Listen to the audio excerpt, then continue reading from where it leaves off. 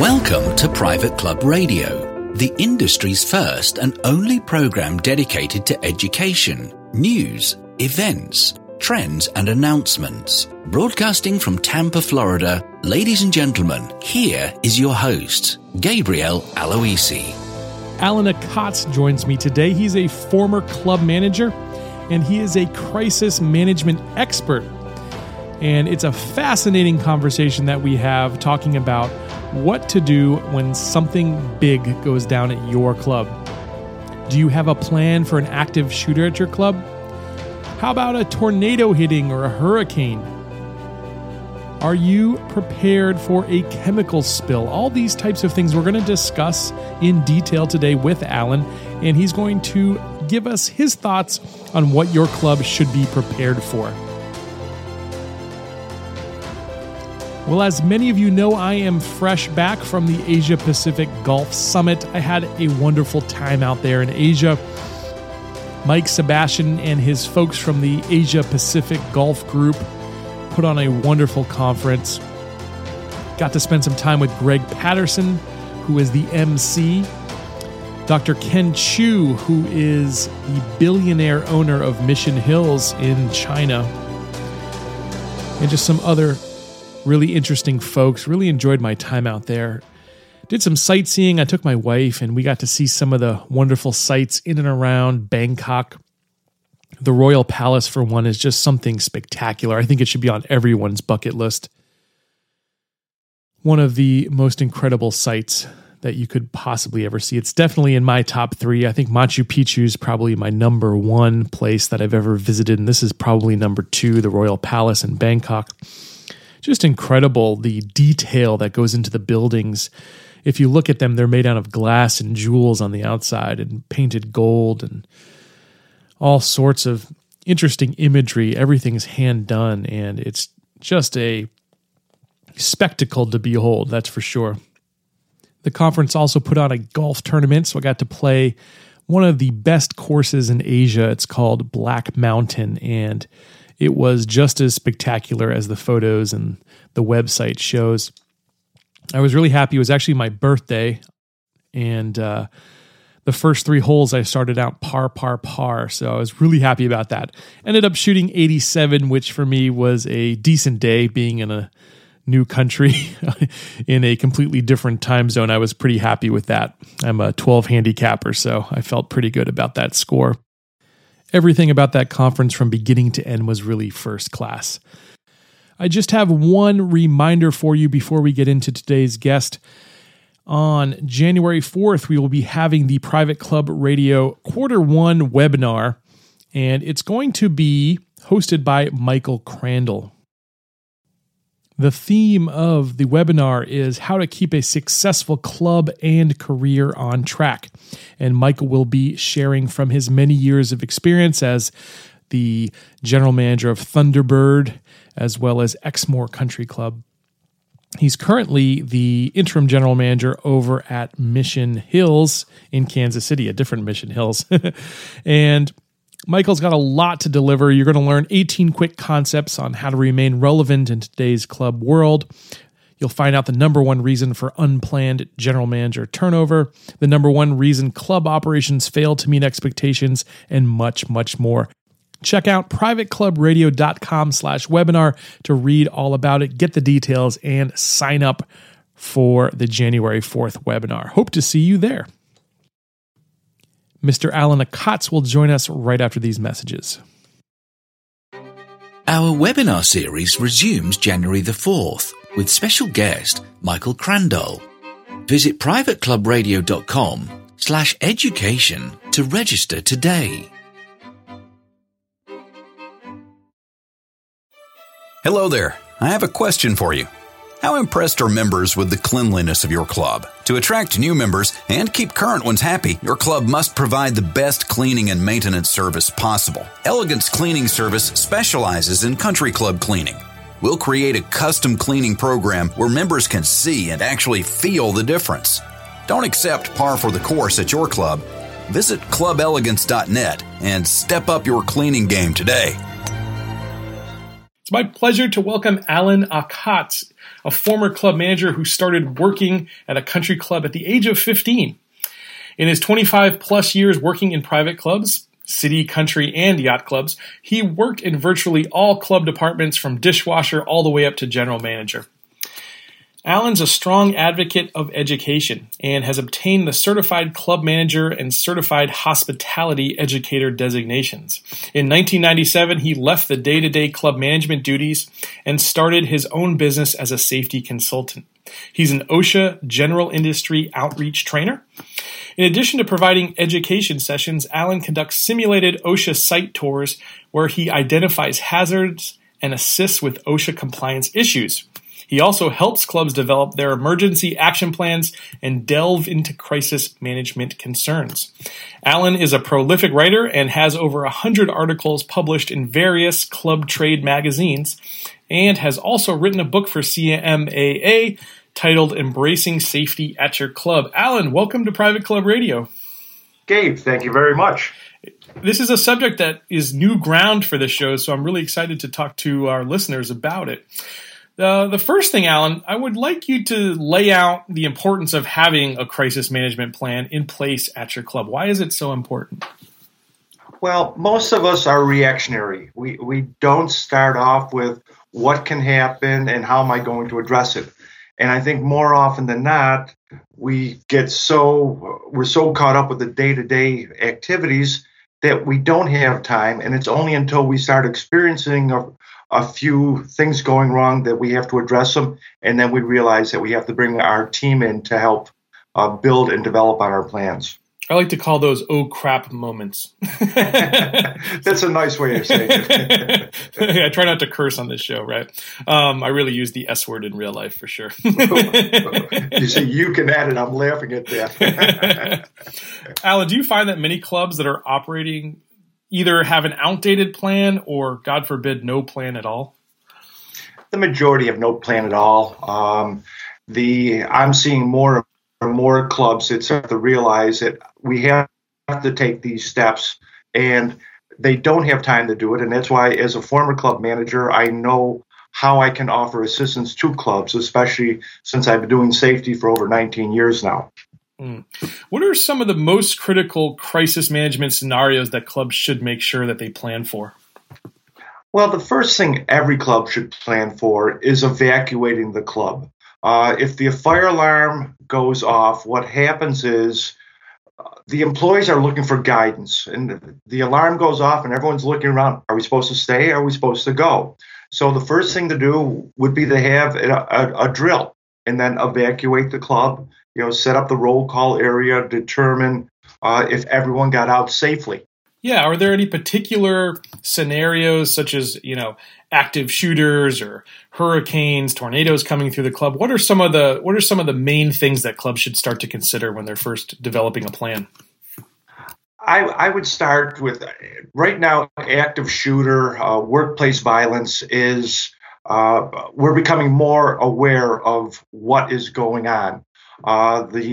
There's a YouTube video that is Run, Hide, Fight, and it's extraordinary. It was developed by the city of Houston for Homeland Security, and it shows how it can happen. It's a 5-minute video. I've used it many times in my presentations, and I use it with my clients on a regular basis. The question is, what do you do?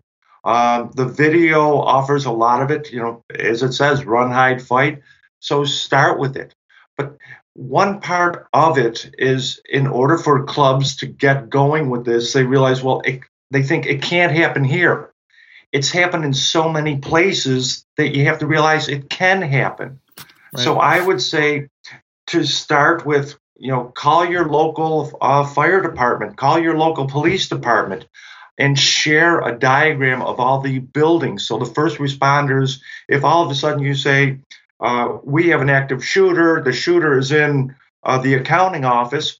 Well, I know where the accounting office is, but the people on the other end of the phone have no idea. Right. And so that would be the first step. And then, where is the roll call area? If everyone gets out of the building, do they know where to go? Or are we going to be looking for victims that already got out and went elsewhere? Mm-hmm. Exactly. And so can you sort of, for people that haven't seen the video yet, maybe explain, what are the three things there: run, hide, or fight? With run, if all of a sudden someone's coming in the front door and you see whether they have a gun or you hear the gun, it's go out the back door. If you can get out safely, do it. And leave your possessions behind. This is stressed in the video. If you have a coworker that's not going to go with you, well, sorry, friend of mine, I'm leaving you behind because I'm concerned for my safety. I'd like to help you, but if you're not going, that's the fact. The hide, they say, if you can hide yourself, close your office door, barricade the door. Don't forget to silence your cell phone. It's the worst thing is all of a sudden you have the door locked and the phone goes off. Okay, that's someone's going to come through the door. Mm-hmm. And then lastly, they talk about fight. What tools do you have available? And the video shows a person grabbing a chair, someone else grabbing a fire extinguisher.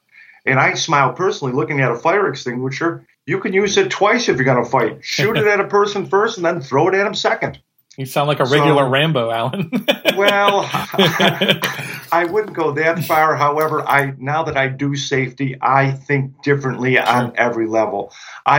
Nowadays, I walk into a building, I'm already looking for my way out. Mm-hmm. And it's terrible to say it that way, but I work with enough people that are in law enforcement. I've been at a full day Homeland Security workplace, I'll call it workplace violence active shooter seminar. And here we have people from the FBI, retired FBI agents, CIA agents, the contractors, and they're telling us things that the average person has no idea of. And here's another whole part of the crisis management active shooter. Believe it or not, as you said, I help with OSHA compliance, but a fatality by a workplace violence has to be reported to OSHA. So if that's one more reason to start making your plan, that's a good reason for me. Right. Well, let's talk about some other situations that clubs might find themselves in. And I think this next one is something that's very common, especially here where I am in Florida, tornadoes and hurricanes. Talk to me about what sorts of things clubs should do to prepare themselves for natural disasters like that. A lot of clubs in Florida are ahead of the curve compared to clubs in the Northeast on hurricanes. And yes, we have, when it comes to a hurricane, we know it's on the way. We may have 3-4 days, and you just recently saw what's going on was the other coast from where you live, but you took a look at how everyone's evacuating. A lot of municipalities are changing what's being done for egress, and as everyone's going north out of Florida, they're turning the major thoroughfares around, so they have 4 or 5 lanes just going out of town, which is great. Mm-hmm. But what preparations do you have to do? Okay, if someone's leaving town, if you're evacuating, you have a chance to leave. How much water you're taking? What about food? What about flashlights, batteries? First aid kits. These are things that we think of for, I wouldn't say as an individual, but at clubs, we have most of these items. Right. But what's happening, if you have to, I'll say shelter in place as well as, say it's a maintenance crew that has to stay behind. With Hurricane Sandy going through the Northeast, places like New York City, New Jersey had no idea. They had storm surge. No one ever talks about storm surge. Mm-hmm. But what are you doing? I know one instance where a member of a club went into the yacht club and they said they were going to stay on their boat. Wow. Well, do you allow members to ride out the storm on their boat? There's a question for every club manager with a yacht club. Mm-hmm. In this one instance, the employees that stayed on site, they were all of a sudden seeing the person on the boat, flipping the lights on and off, and they thought he was calling for help. So they took a vehicle out there in the middle of a storm to try and help the person. It's a double-edged sword. I'm saying it this way. I'm thinking it this way. The difference between me being a safety person and me being a former club manager and being politically correct, wait a second. I don't want to put my employees in jeopardy for a member that's doing something that shouldn't be allowed to begin with. So there's a big question for every club manager on that one. And then staying with, the Northeast, again, with Hurricane Sandy, What are the city clubs doing? They don't get storms at this level with the amount of rain that were dropped. Are they cleaning out the roof drains or their scuppers? If they're not cleaned out, is the water running down the stair towers? Mm-hmm. So, and that's happened to another club in New York City. And then I think about, what about clubs being a sanctuary? How many members can the club take because they have a backup generator? And what are they doing, and what are the staff's responsibilities of all this? So what I'm hearing here is you should have some sort of a checklist of what to do and be prepared for, and then a rules and regulations or best practices for one of these disasters that actually hits. And then if this happens, here's what you should do, or here's what the response should be. Am I hearing you right there, Alan? The answer is yes, and part of it is we don't have a checklist until we go through some of the obstacles. Sure. So it's talking with other club managers, talking with other safety experts, whether it's a person like me or whether it's one of the Department of Homeland Security, or checklists are available from, there's even FEMA has all sorts of material, or ready.gov is another website that has a lot of places where you can get ideas. Perfect. Well, the next one here on the list that I have is chemical spills. So all clubs to some degree have chemicals, whether it's being used as cleaning or if it's going out on your grass and your agronomy. Chemical spills do happen. They happen quite often. What happens when you have a chemical spill, Alan? I like using swimming pools as the classic example for chemicals in a workplace. And some of the most potent chemicals are, in the pool area, you have chlorine, you have muriatic acid, and many other products that are incompatible with one another. And then you have young workers, lifeguards, that sometimes may be adding chemicals to the pool. And if all of a sudden you have someone has an accident, will be nice and phrase it that way, is in a bodily function accident. Mm-hmm. Now we have to shock the pool, and who's the person that's doing it? I take a look at using the pool and what has happened at some clubs. If all of a sudden an employee goes and adds chemical to the pool, what if all of a sudden they add too much chemical and they're overwhelmed by the fumes? Now they're unconscious, and now a second person goes in and tries to rescue the first person. And first responders will tell you, if you're not having the proper personal protective equipment, if you don't have a supplied air respirator, there's just no way that you can get a person out of the pool area. And then I laugh, and it's not funny, but I walk into, if I'm touring clubs and I'm behind the scenes and I'm walking in the pool room, the number of times I walk in and I see a respirator inside the pool room hanging on a hook, it doesn't do any good there, because by the time the person gets it, they're already 3 or 4 breaths into the game. So taking that and then going the next step about what training does the staff have? It's do you allow a teenager, they add chemicals, compared to the pool director that may be a little more older and seasoned? Right. So, and that's just working. The part I just shared is, working in the pool chemical room. What about the pool chemicals being delivered? And if all of a sudden they come in and they're bringing a 55-gallon barrel of chlorine and they spill it, what are you going to do? What are the evacuation plans? I mean, what equipment's needed to do that? Which way is the wind blowing? I mean, that's the first thing the fire marshal is going to do, because you have to evacuate, and in some instances, it could be up to a half mile away with a large delivery of chlorine like that. Wow, I didn't know that. That's quite fascinating, really. So many things you just don't think about. How about in terms of the food and beverage department? What sort of concerns do you see in terms of food and food safety? I'm a former Serve Safe instructor. So I did food safety education and training. We don't know the source of a lot of our food. That is an obstacle. And at what temperature is cooked at, and what can be done. Clubs have had food safety outbreaks, and what are you doing? How many clubs have a checklist that someone gives a call and said, I was at the club the other day and I got sick from the food? Are we talking like E. coli and that sort of thing? It's E. coli. There's all sorts of bacteria. There's other, we can go from E. coli, the toxoplasmosis, to we can pick salmonella. We can pick a barrel of other flavors of the day. And there's a lot of concerns. Everything from adulterated foods, a possibility. Chemicals in the food. There's another possibility. Pesticides to intended adulterants. But the largest, and this wasn't tracked up until maybe 10 years ago, but the largest foodborne outbreak is norovirus, which I call the cruise ship disease.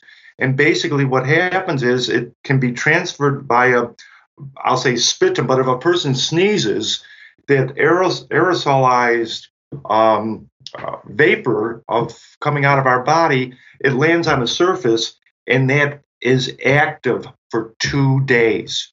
So if someone sneezes on their hand, touches a doorknob, that doorknob is actually live with virus for 2 days. Wow. So exactly. So with that being said, what is a club manager to do, or what is the safety team to do? I would recommend developing a checklist for the person that's taking the phone calls. According to the ServSafe program, which is a recognized program on foodborne illnesses, when 2 or more people call complaining of the same symptoms, that is what they would consider, and it's only now once it's confirmed by laboratory analysis, that is considered a foodborne outbreak. So it's 2 or more confirmed by illnesses confirmed by laboratory analysis. Well, laboratory analysis comes after the fact from the samples being brought forth.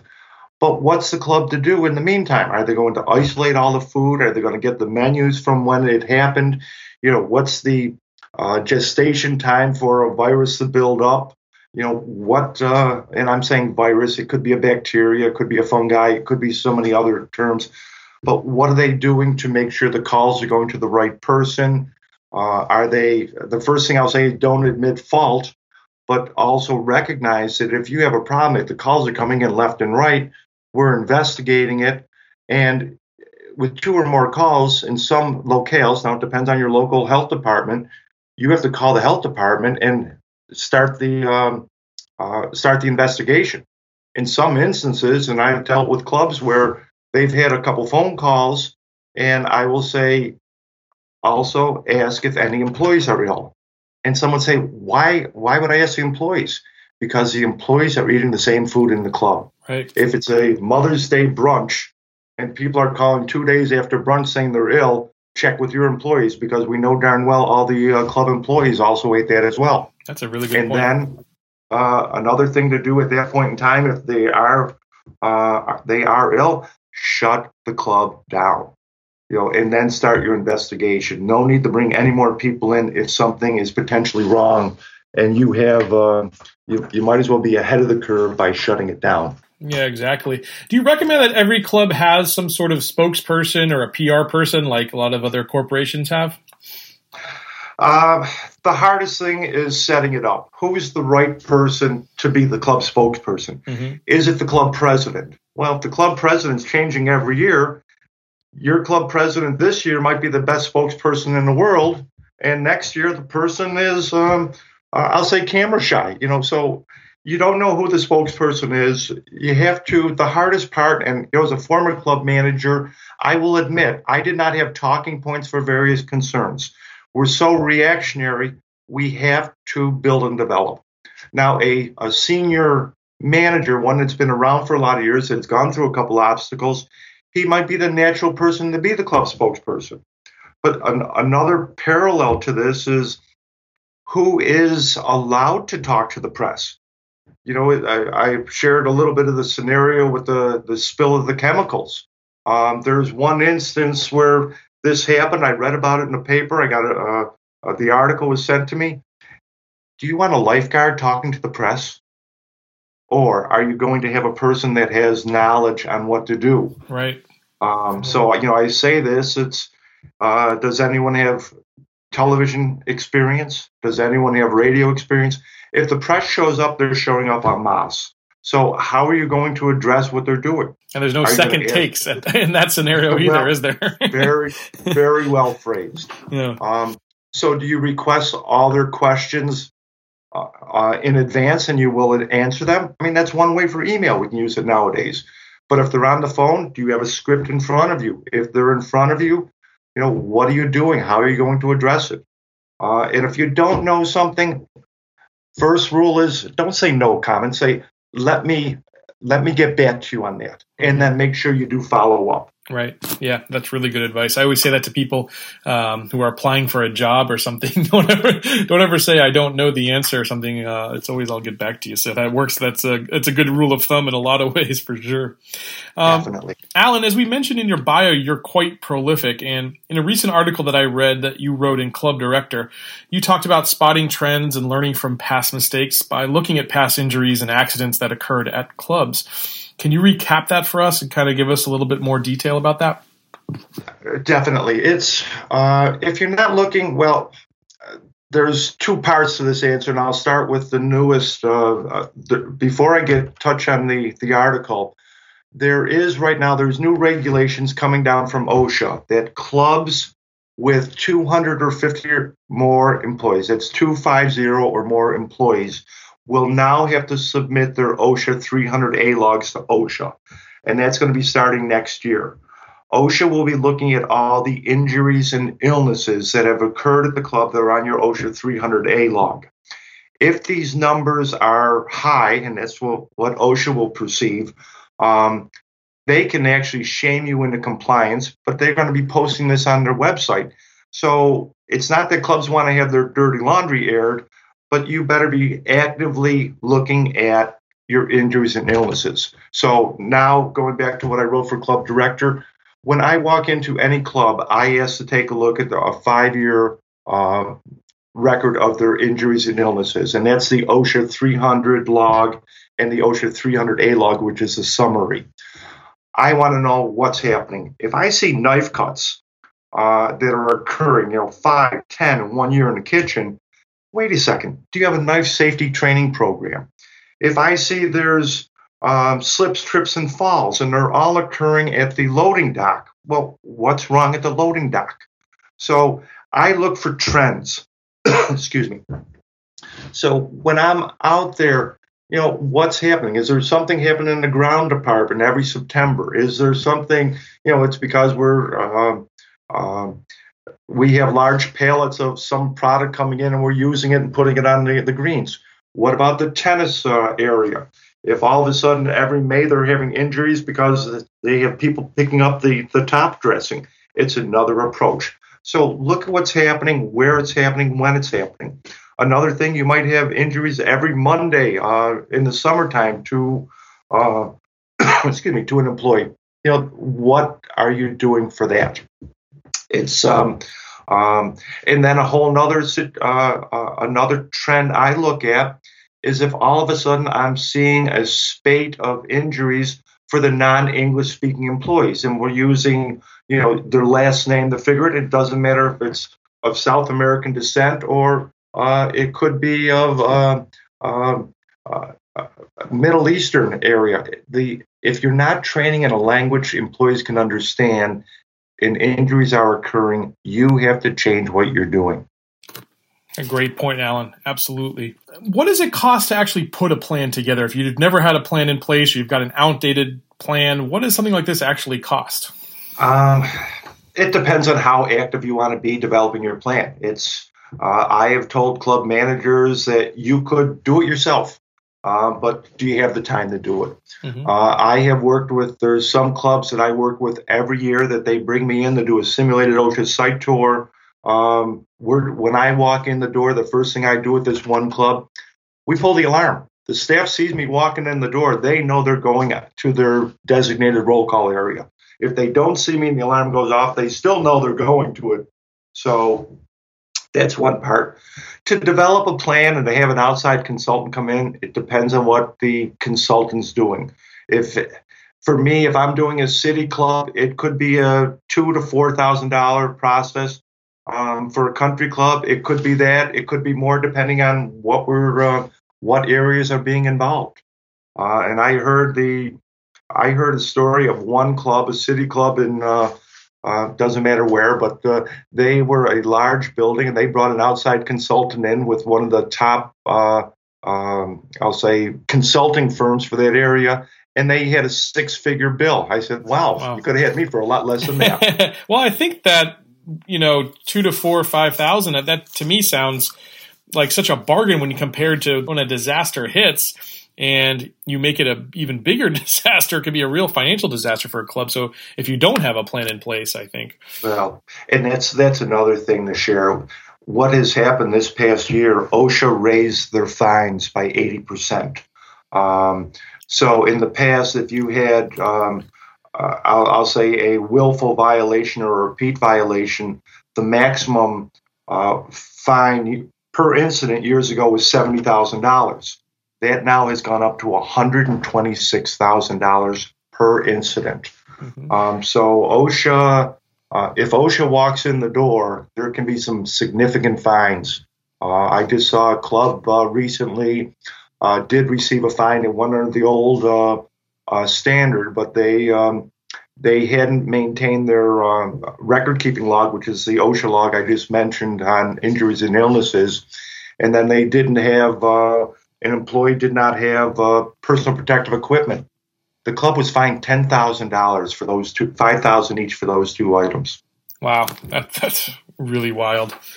Well, Alan, how do folks actually get in touch with you? How do they work with you and start to develop one of these plans if they don't have one or if they need to update theirs? Well, I thank you, Gabe, for that. My club, my website, my business is Club Safety Solutions. So they can reach me through my website, clubsafetysolutions.com. So that would be a way, or they can reach out and get me via phone, which is area code 716-565-9122. Awesome, Alan. And last question for you. It's a question I ask all my guests when they're on this show. You've probably been to quite a few clubs around the country, maybe even around the world. For you, is there one club that everyone just needs to see? Is there something special about it, unique? Is there one club out there for you that people need to see before they die? Dave, there's so many clubs, and so many clubs have great attributes. I'm almost at the level to pick one club per city, okay? And I will say this, the largest club I've been to by size of property is Hageman Reserve down in Texas, which is 14,000 acres. But the largest volume club by revenue is in Key Largo, and that's Ocean Reef. So I'll give you two clubs, and I could probably give you 10 city clubs to see some best practices, from Philadelphia to California. So I'll stop there because I know I can go on and start naming clubs with great chefs and great employees and great teams. So there's so many out there. Gotcha. Well, I really appreciate that, Alan. Thank you so much for being on the show. And I do want to invite listeners once again to check out Alan's website, which is clubsafetysolutions.com. Alan, thanks so much for being on Private Club Radio with me today. Gabe, thank you. My pleasure. So many things that I think a lot of us have never even considered right there. It's really important. I'm glad Alan was here to share that with us. Well, that's going to do it for this week's show, folks. I hope to see you back here on Monday. And until then, here's to your membership success. Just because this round is over doesn't mean you can't enjoy the 19th hole. Check out privateclubradio.com for more.